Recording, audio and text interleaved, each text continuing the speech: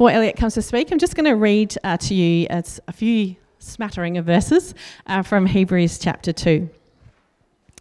The scriptures say, "What are mere human beings that you, God, should think of them? Or a son of man that you should care for him? You made us a little lower than the angels and yet crowned us with glory and honour.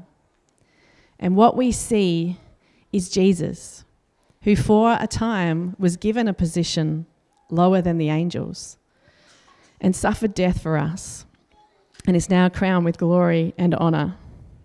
It was only right that he should make Jesus one of us, so that Jesus and the one he makes holy have the same Father. That is, he's not ashamed to call us his brothers and sisters. Because we, God's children, are human beings made of flesh and blood, the Son also became flesh and blood. For only as a human being could he die, and only by dying could he break the power of the devil who had the power of death. We know that the Son did not come to help angels, but to help us, the descendants of Abraham. So it was necessary for him to be made like us, one of us, his brothers and sisters, so that he could be our merciful and faithful high priest before God." Good morning, everyone. Merry Christmas. It's nice to have you all here. My name's Elliot, and it's our pleasure to welcome you to Christmas Day today here at Richmond. Thank you for joining in with us. We hope you have a great day today and a great holiday season. We know this is the last time we'll see a couple of you for a couple of weeks as you go on holidays and have some rest and things like that. But we're looking forward to meeting again on the 5th of January when we resume our gatherings here on Sundays.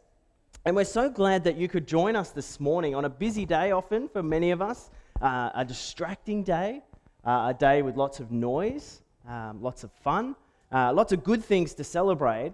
But it's good for us to pause and consider the true and real meaning of Christmas, to wonder at what the Christmas story means for us now. Now, in the room today, I know we've got some families here who represent 3 different generations. I know that because I know some of you. I'm just wondering if there's any families who have 4 generations here this morning, all in the one place. Here we go.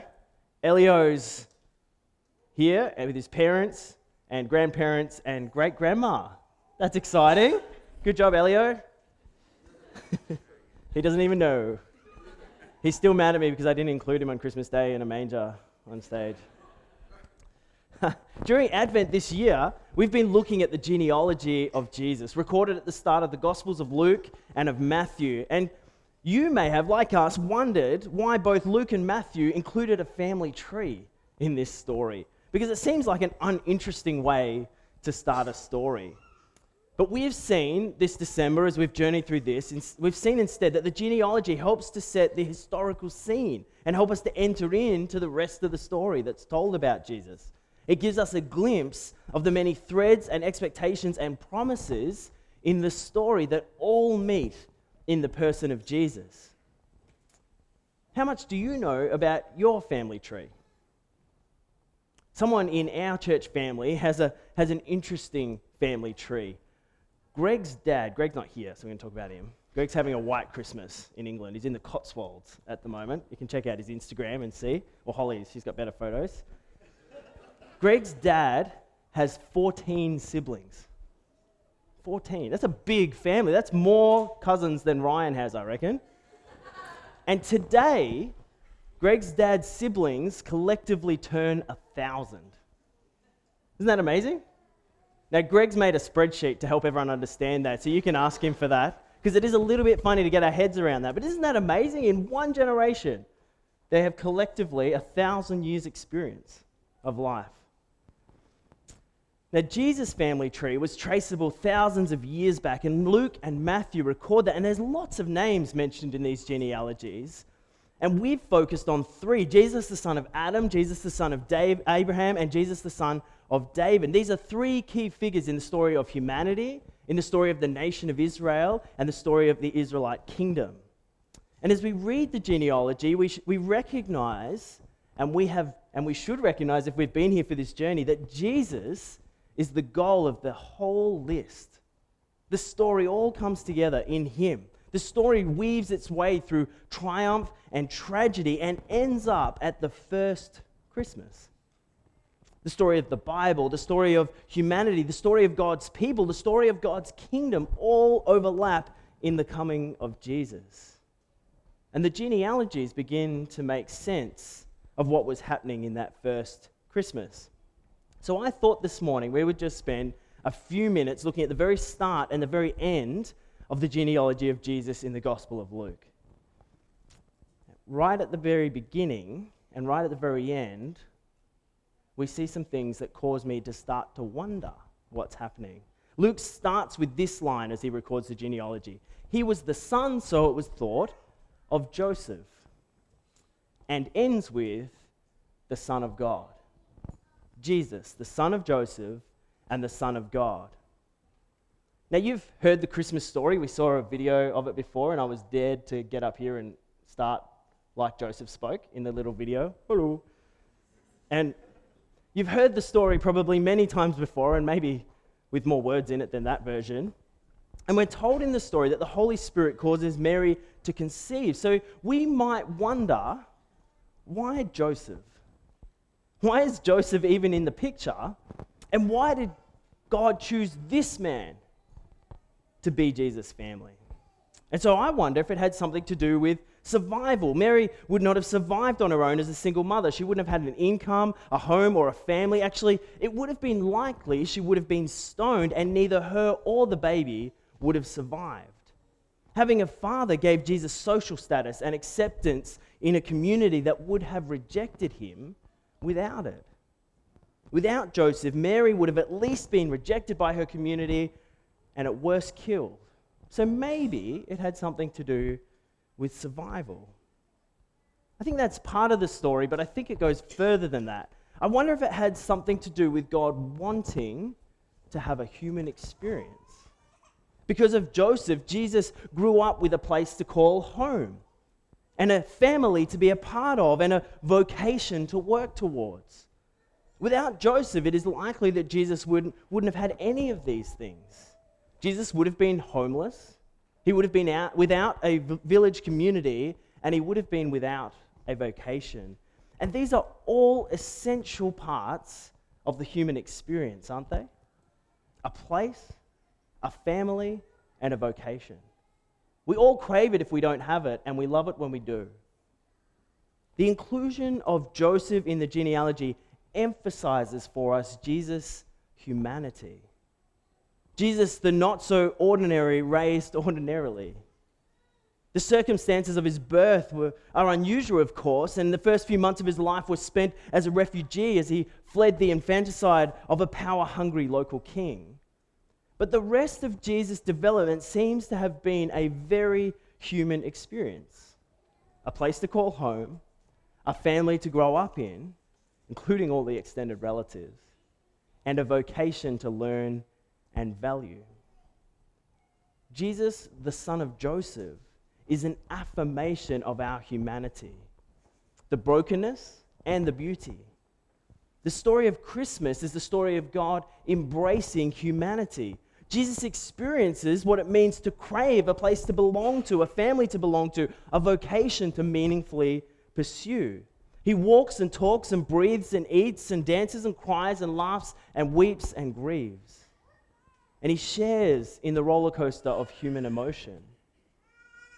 And he builds memories filled with highlights and lowlights and the very ordinary. And he shares in community with people that are fun and life-giving and friendly, and with people who are hard and hurtful and difficult to be with. And he works every day alongside his Father. He has moments of joy as he finishes a piece of work on time and under budget, and he drags his feet as he gets up for another day of doing the same thing the same way. The Christmas story, the story of Jesus, is a very human experience. It includes a birth filled with blood and pain and strain that we all came into the world with. Jesus is born in the dirt and laid in the mess of a manger. Jesus has a very human experience. And so I wonder if the genealogy includes Joseph so that we might know Jesus' full humanity. But I think we can extend our thinking a little further to understand that God becoming human and Jesus living out a human experience is an affirming act of God that says our humanity matters. That his great cosmic rescue plan was not just to grab our souls, but to reach into, to enter into, to be part of the earthy and blood and pain-filled experience of human life to redeem us, all of who we are, mind, body, and soul. An astounding part of the Christmas story is that God became human in Jesus. This is a cause for wonder, isn't it? Wonder as the shepherds did, as people have for centuries. How in the world did heaven come to earth in Jesus? How did God become human?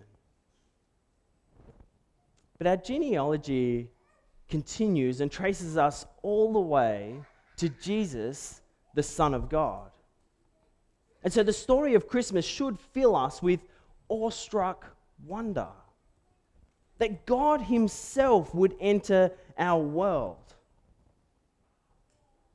Now here I can't help but read the words that Paul uses in the letter he writes to the Colossians, a favorite poem of mine in the Bible.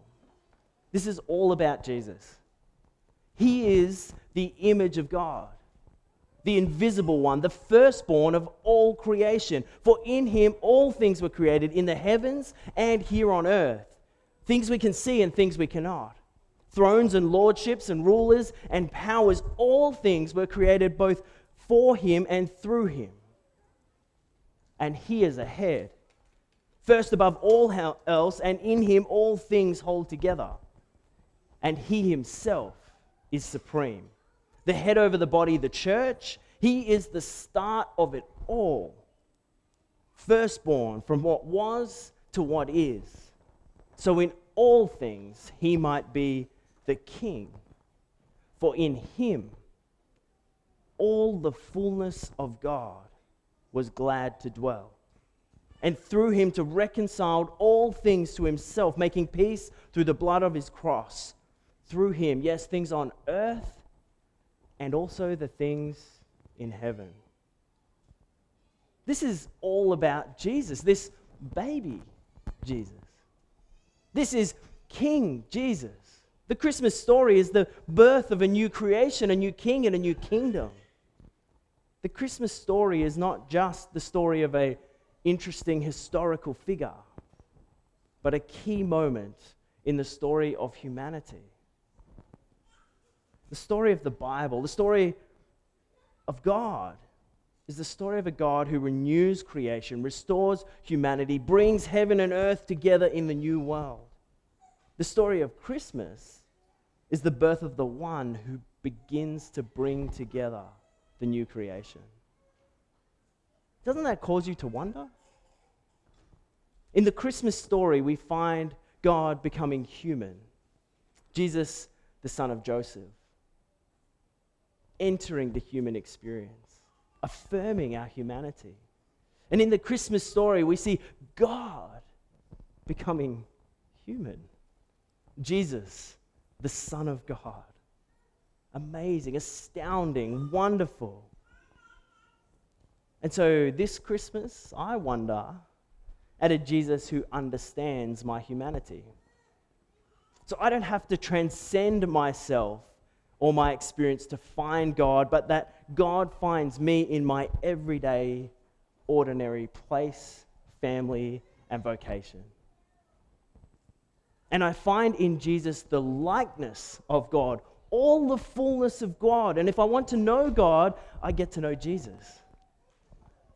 And in him we find a God overflowing with love and compassion and kindness.